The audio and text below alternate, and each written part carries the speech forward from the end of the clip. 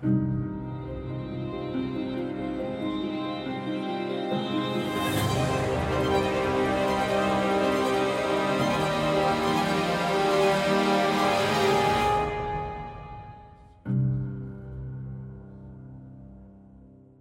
ever been in a situation where you're like, I think I got this. Yeah, I think I know what I'm doing here. Okay, feeling good about yourself. I've had a bunch of knee surgeries because apparently I'm a delicate flower.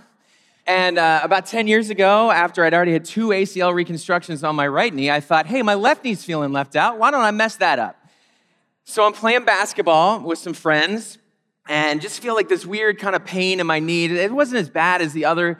When I tore my ACL, I was like, this can't be bad, but it just was swollen. It just wouldn't go away. It was just annoying. So I had to go see an orthopedist. And he sent me for an MRI, which is the most terrifying thing you can possibly do. I'm glad it's only been my knee. I can't imagine if I had to go in all the way. Because you're going to hear a little bit of a noise, and they don't warn you that it's it's going to be, You're like, is everything okay? What's going on? So I get my MRI, and they give it to me on a CD, and I'm curious. So I go home, and I pull it up on the computer, and I was like, oh, man, I'm sitting, showing my wife, and they're like, oh, this looks bad. I was like, this thing here, I was like, I think that's my ACL, and it looks fine. I think I'm okay, but it's this other thing over here, maybe that doesn't look good. So I have to go see the doctor the next week, and I bring the CD with me, and he pulls it up, and we look at it, and he's like, so did you take a look at this? I was like, yeah. And inside, I'm like, I don't want to brag, doctor, but I think it took care of the diagnosis part. If you just want to kind of move ahead with this, we'll all be good. He's like, I kind of know what I'm doing here. And he's like, oh, then you saw, then this part over here, this is your ACL, which is torn, which is, by the way, not what I thought was my ACL, and also didn't realize it was torn. And he's like, and over here, this is your PCL here. These are okay. And it's like, okay, that's also not what I thought those were. And I thought those were messed up. And so, I don't want to look like a total idiot. So like, oh, yeah, that's what I saw too. That makes sense. Yeah, I was not remotely close. A little bit of knowledge, a little bit of experience really kind of led me down the wrong path. I thought I knew what I was talking about because I had been around this before. It wasn't my first time. I've been around it, so I thought I knew what it was like. But I was probably a little overconfident, and I really didn't know what I was talking about as well as I thought. And I think church can be like that sometimes for us. If you've gone to church for any length of time, then I think church can be like this. If you're new to church, hey, I just want to say, welcome. I'm glad you're here. You could be anywhere, and you're here with us, and we are glad that you're here. But if you come to church for any length of time, I think we have a conception of what church is in our minds, or what it's supposed to be. And we've kind of unintentionally shaped that around our wants and needs and desires. It's kind of shaped around the way we want to experience things. So what is church really? Well, we're starting a new series called Ecclesia, the Ancient Future Church. And we're not expecting you to know what ecclesia is. That's okay, because we're going to talk about, that's the Greek word for church that's used in the New Testament. And really, ecclesia just means gathering. Sometimes I think that we think there's these kind of really deeply spiritual, significant words, and sometimes there are, but ecclesia is not really a special word. It's a word that the culture used for gathering, and so that the church kind of took that and referred it to themselves as their gatherings. So that's what ecclesia means. It really means a gathering. It's really a community. And we're calling it the Ancient Future Church because we see in the Bible a picture of what the early church looked like, and we see a picture in the Bible of what the perfect church looks like when Jesus comes back, when his kingdom's established. So we have a picture of the early church and the perfect church, and we fit in the middle of that timeline somewhere. So what is church supposed to be? Well, like we said, church is, in the Bible, ecclesia is a gathering. It's really a community. And it's a community that's marked by two things. It's a community that's marked by being set apart, and it's a community that's marked by being sent. And we see those two things really throughout the Bible that apply to the people of God. They're a community that's set apart. I mean, that's really one of the things that circumcision meant in the Old Testament. And if you're not familiar with what that is, ask your parents. But that they were set apart. They were meant to be different, right? And they were also sent. There was purpose. There was mission. And so we're going to look at the idea of what is a community that's set apart. And Charles is going to talk more next week about a community that is sent. So what's it mean to be a set-apart community? Well, it really means to be a different kind of community. a different kind of community. And we're going to look at some of the ways that that kind of community is talked about in the book of Colossians this morning, chapter 1. If you brought a Bible with you, you can open to Colossians chapter 1. That's in the New Testament. If you got a Bible on your phone, that's okay, still counts. You're going to pull that up. And I'm going to give you some context about what this is about before we dive into it. So the book of Colossians is a letter written to the church at Colossae. It's a city that used to be a very important, significant city in this part of the world that had sort of diminished importance in the Greco-Roman period. And this group of people, this gathering, this church is dealing with false teaching. And so Paul, the Apostle Paul, writes this letter to challenge them or remind them of the greatness of God. Paul's concerned about the gospel, the message of Jesus, being watered down by co-opting and adding in other religious elements and practices, right? So I want to stress that, because I think that's why this is germane for us to talk about today. The church hadn't rejected Jesus entirely. They just were, different parts were kind of adding other things into Jesus. It's an idea called syncretism, and if you forget that and never remember it again, that is totally okay. It's just saying, sure, Jesus, thumbs up to Jesus, but also, other stuff. And in this case, it's an early kind of form of Gnosticism, which again, you don't ever have to remember that again. And so Paul pushes back against this false teaching, not by picking apart those arguments, but by showing how Jesus is the greatest truth that there is. He emphasizes the importance of Jesus because he wants the Colossians to know and experience the richness of Jesus and a relationship with him. Because what Paul knows and what he outlines here is that Jesus isn't simply a good thing. Jesus is everything. Jesus isn't a part of the solution. Jesus is the whole answer. Jesus is the only thing that is more than enough for us. Essentially, Paul is pointing out here that the church is built on, oriented around, empowered by, and pointed toward Jesus. Church being a different kind of community can happen because really church is a Jesus community. And so we're going to look at this in Colossians. And why? If you're wondering why, because he's writing to a church. Paul's writing to a church. And so the things that he celebrates and emphasizes and draws out and highlights, those are things that we can look at and understand. What are good things about church? What is the church called to be? So we're going to read Colossians 1-14 right now. Paul, an apostle of Christ Jesus by the will of God, and Timothy, our brother, to God's holy people in Colossae, the faithful brothers and sisters in Christ, grace and peace to you from God our Father.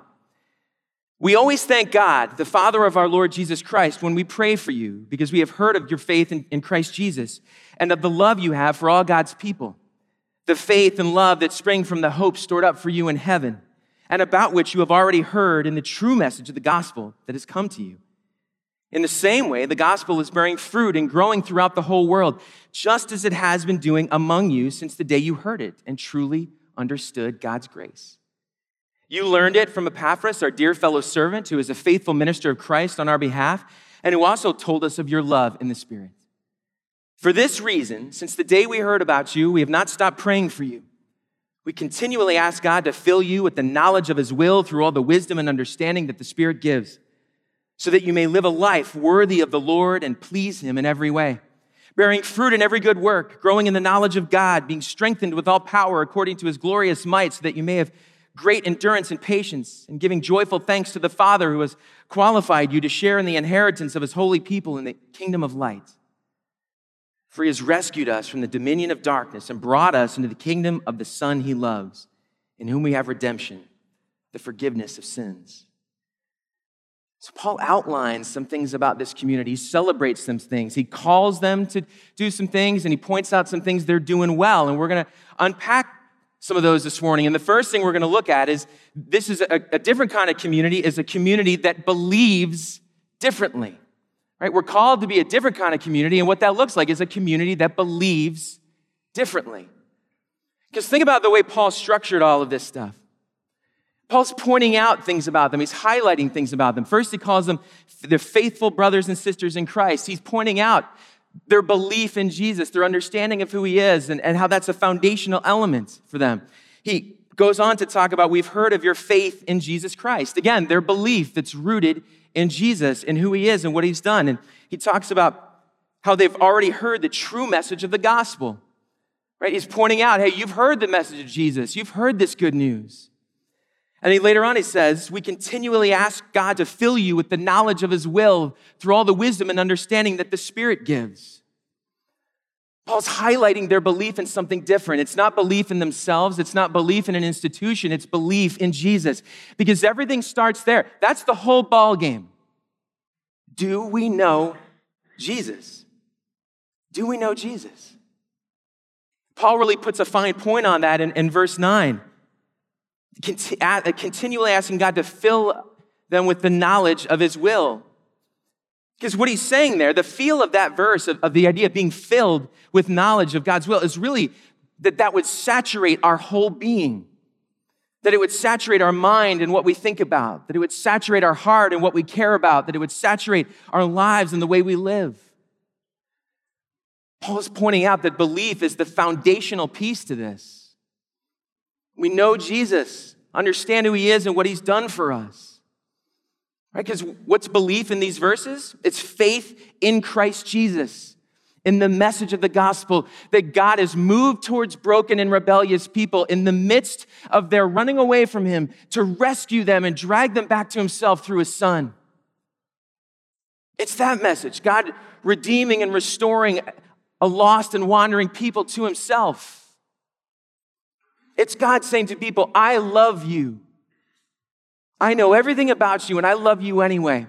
And though you have broken our relationship by rejecting me, by rebelling from me, but functionally by sin is us saying to God, I don't need you to find good or joy or meaning or purpose in my life. God moved towards us anyway through Jesus.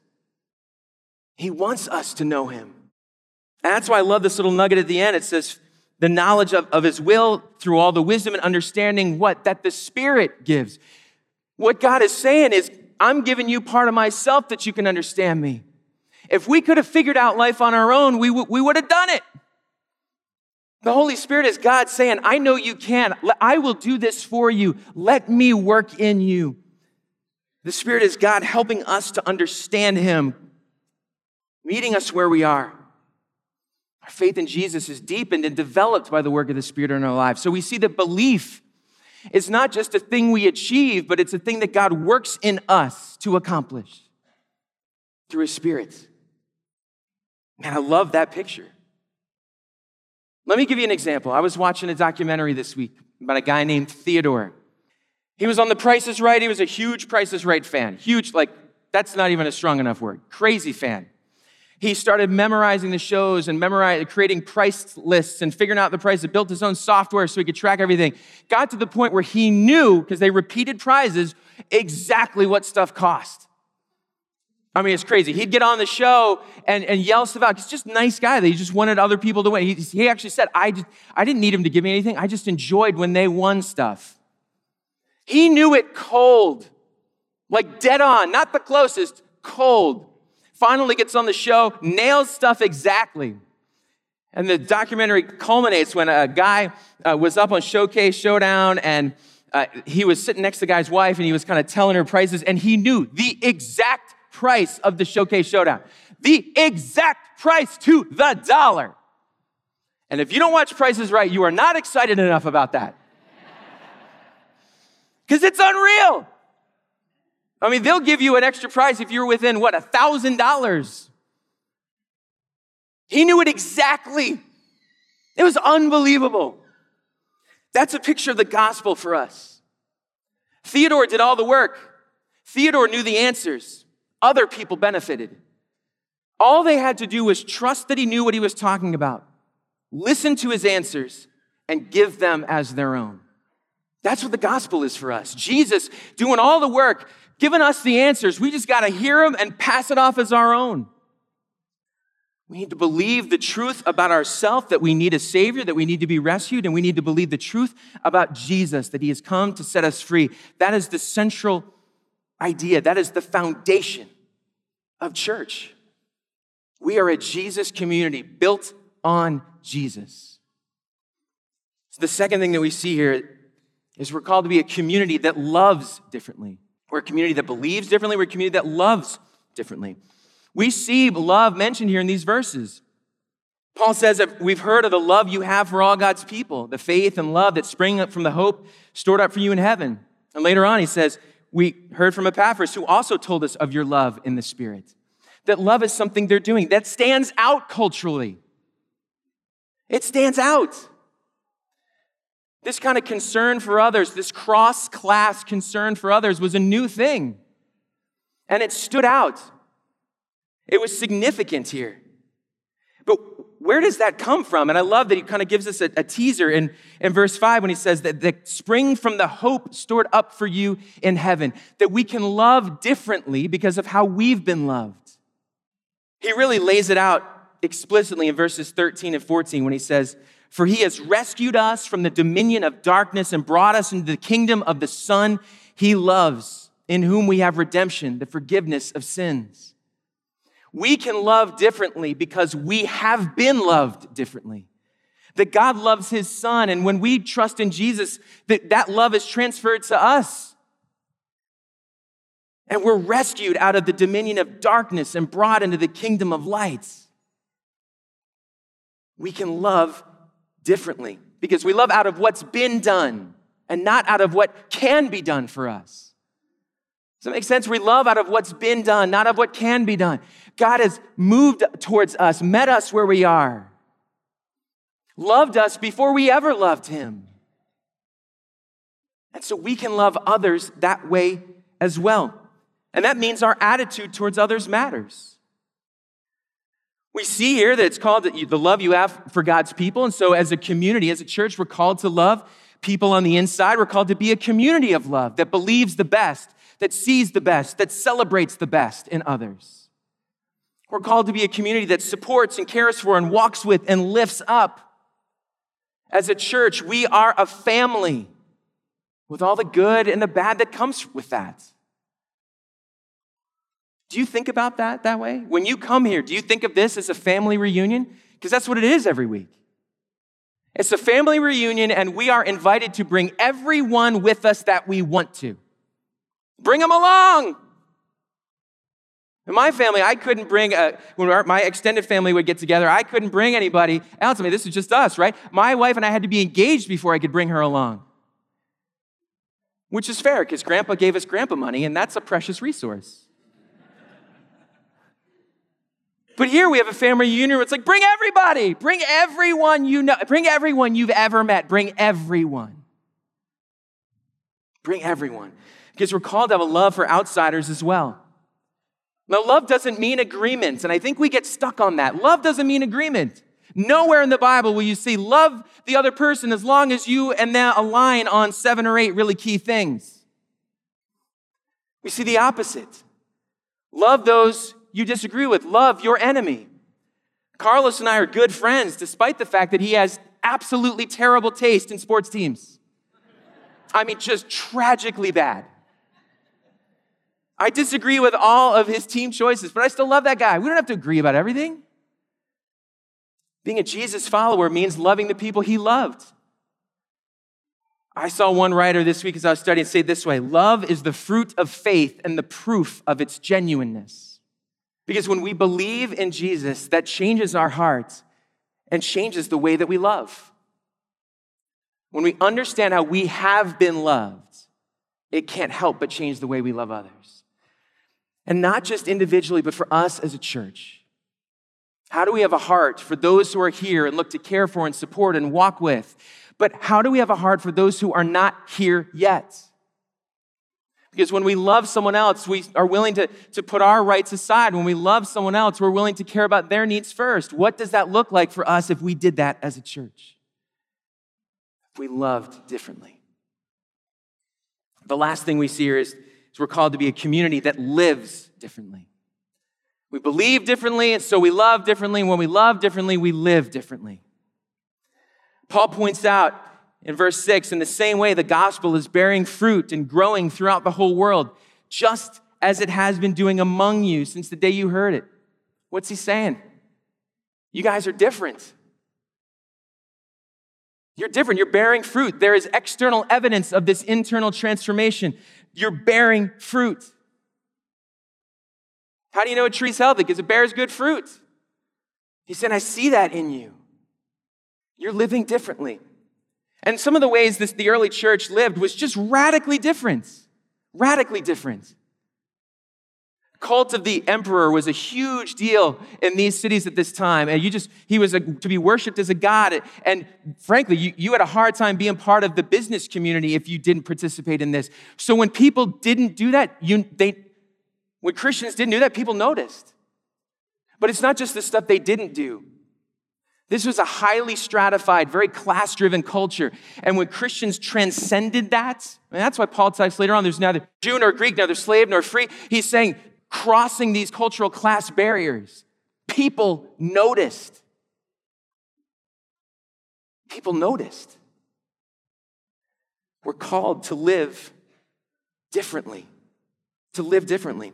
So what does gospel fruit look like that Paul mentions here? What does living differently look like? Paul gives us a helpful tip here in verse 10. So that you may live a life worthy of the Lord and please him in every way, bearing fruit in every good work, growing in the knowledge of God. I just want to go back to that idea real quick, right? Just this little nugget. Listen to this one more time. So that you may live a life worthy of the Lord and please him in every way. Well, at least it's not like a high bar, Paul. Okay, thanks. That's all? Anything else you want to throw in there? But that's what we're called to do. And remember, God doesn't call us to do anything that he doesn't enable and empower and equip us to do. And so what he's saying is that this life is possible, not on your own, but because of the first thing we talked about. When you believe in Jesus and understand you've been loved and allow God to work in our lives through the power of his Spirit, he enables this kind of behavior. Living differently means living a life worthy of the Lord and pleasing him in every way. Living a life that honors what God has done for us, that understands the reality of Jesus' death on a cross and his resurrection. Living in light of what has been accomplished on our behalf. Because when someone does something that's selfless for you, you remember. If you owe me $5 and I forgive that debt, I'm like, don't worry about it. You're never going to remember that. But if you owe me $100 million, now where did I get $100 million? And why did I give it to you? And how did you spend it and lose it? I don't know. That's a story for another day. But if I forgive your debt of $100 million, you name your kids after me. Boy, girl, doesn't matter. They're all Josh in some way. I get Christmas cards, Thanksgiving cards, I get Arbor Day cards. Anything I need, you are there. Why? Because you are conscious of the debt that has been forgiven, the size of the debt, the weight of the debt. That's what God's calling us to, not to live a life of guilt or obligation, but to live a life that is conscious of the reality of the depth to which Jesus loves us. That's the question we need to be asking ourselves all the time. Am I living a life worthy of the Lord that pleases him in every way? The challenge here of the gospel is that it has to impact and affect the outward expression of life for us as a community of faith, as a church. We got to live out the reality of the gospel. We have to look different in the best ways than the world around us.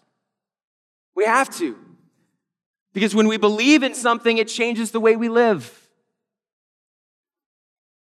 When we love someone else, it changes the way we act. Jesus knows us, knows who we are, knows what we need, and he knows the way home. It's trusting that God knows better for us than what we know for ourselves. Because living differently is going to call us to sacrifice, to lay down rights, to give up preferences. But we got to remember, we are not the experts on ourselves. We think we are, but we aren't. And if I ever need a reminder of that, I get one every time I drive by Taco Bell and think to myself, maybe it'll be different this time. It's not, spoiler alert. I'm reminded I truly do not know what is best for myself. So what is it like for us to live that out, to live differently? Well, like I said, we have to live different. We have to look different in the best ways than the world around us. Folks, we have a choice. We can be the church, or we can be a Christian social club that cares about our wants and needs and preferences first and foremost. We can be the first thing or we can be the second thing, but we can't be both. Who are we going to be? Who are we going to be? The church is not called to reflect the world around us. The church is called to reflect Jesus to the world around us. We got to be better. We got to be better because Jesus makes us better, and we want to reflect that differentness to the community around us. If we don't live differently and we look the exact same to an unbelieving world, it looks like Jesus doesn't really matter all that much. A friend of mine and I were talking a little while ago, and she just had a crazy couple weeks at work, just a nuts couple weeks at work. Overwhelming, her brain's exploding, so much was going on. And she was talking with a friend of hers and found out that they were going through a hard season of their own. And so my friend, being who she is, just dove right in. Invited them over, looked for ways to support them, and committed herself to finding people to come alongside them and support this other family. She didn't need another thing in her life. She had plenty. But she's so conscious of what Jesus has done for her and how he has changed her life, changed her forever. She's like, why wouldn't I do this for someone else? No, it's not convenience. God doesn't call us to a life of convenience. He calls us to a life of meaning, to a life of purpose.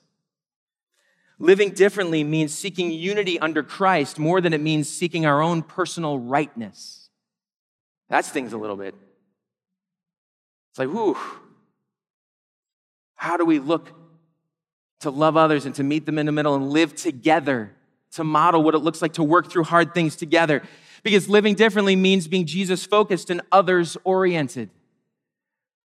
It's difficult, folks. That's why it's called dying to self. Yeah, it's hard. It's hard for me. But the reality is our life is best lived when we give it away, when we surrender our rights for the sake of others, just as Jesus did for us, when we recognize that our preferences are our preferences, that our desires are our desires, that our agendas are our agendas, and that everything is less important than Jesus. Everything is less important than Jesus. Some of us struggle with that right now. There's a lot of things we want to say, hey, this is like, no, okay, Jesus, I get that, but there's some other things that are really important. Specific beliefs or ideologies or things we hold on to. We're not saying Jesus isn't important. We're like, hey, if you want to know Jesus, this stuff is important too. And what Paul points us to is it's Jesus and Jesus alone. We want to be committed to that as a church. We want to stand on the gospel and the completed work of Jesus and Jesus Christ and him crucified and resurrected. Because that is the only thing that truly transforms. And before you send me an angry email, remember two things. One, this challenges me too. I'm challenged thinking about this, going like, man, what stuff am I holding on to? What expectations am I imposing on other people that are not right or fair or true or biblical? How am I obscuring the view of Jesus by the other things I'm doing? And the second thing you need to remember before you send me an angry email is that my name is Carlos Velez and my email is cvelez@calvary-church.com. The point here is not that we can't care about stuff. All I do is care about stuff. I don't have a middle ground. It's either the greatest thing in human history or the single worst thing that's ever happened. The point is not to not care about stuff. The point is that everything we care about has to go through the filter of caring about Jesus first and what he cares about. That's what the church is. We do anything else. We're just a gathering of people who showed up at the same place at the same time and happen to look nice. We got to care about Jesus first and what he cares about. That's how we're the church. Jesus needs to be the red sock that gets thrown into the laundry with your load of whites. He's got to impact everything. What does it look like for us to put that into practice, to put our money where our mouth is on that? I heard an interview with Billy Joel this week. If you're under the age of 30 and you don't know who Billy Joel is, your parents love him. They love him. He was saying many years ago, they decided, you know what, they're not going to put the first 2 rows of tickets on sale at his concerts. He got tired of the people that would come up front that just seemed very entitled and were like, expected things from, they weren't really fans. They were there because it was a thing. In fact, he did this impression and he's like, play me a song, piano man, entertain me. And my first thought when he said that was, do you have a lot of vampires at your shows? That's a weird voice you just did. But he said, we stopped putting the first 2 rows on sale. And what they would do is they would wait until the show started, people started coming in. They would go to the back of the venue. They would find, people that were fans, give them the tickets for free and move them up front, giving them access to something they could never have on their own, right? People usually sit in the back because they're like me, because all your money is going to feed children. He put his money where his mouth is. He didn't just say fans are important. He said, what can I do to show fans are important? What can I do to show that? I don't want to just believe that that's true. I want to show I care about them. I want to put that into action by what I do. That's what Jesus is calling us to do here. That's what Paul is pointing out here for us. Church is a different kind of community. A community that believes differently, that loves differently, that lives differently. All those things go together. They all work together. The manifestation of our belief is love, and the manifestation of love is how we live. You can't live differently without Jesus changing everything. And if you know Jesus, you can't help but live and love differently. Why don't you bow your heads with me as we close? What's God poking on your heart right now about? What do you need to believe differently? What have you allowed to take a co-starring role in your life alongside of Jesus? Where do you need to love differently?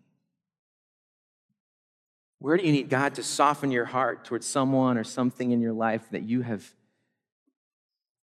become hard towards and bitter towards? And where do you need to live differently? Where is God challenging you to put what you say into practice and to live differently? To live in such a way as that when people see you, they see Jesus. Father God, this can feel like a helpless task because those are difficult things. But we thank you, Lord, that through your Son and the power of your Spirit, Lord, you enable us to do the thing that you have called us to do. We are not just a group of people that hang out here. We are not just a building. We are parts of the body of Christ. We are parts of your church. Would you help us to live that out in ways that transform us and impact others? We don't want to be the same as we've been, Lord. We're in a unique season of life, and we want to be people that love you, that know you, that are focused on you, Lord. Would you help us to dig out those things in our heart that we are holding on to that make that difficult so that we might cling to you more tightly? We thank you for your promise, Lord, the way that you work in us. We thank you, Lord, for your church, for what it's been, for what it will be, and that we get to be part of that journey. Would you help us, Lord, to be a different kind of community? I pray this in Jesus' name. Amen.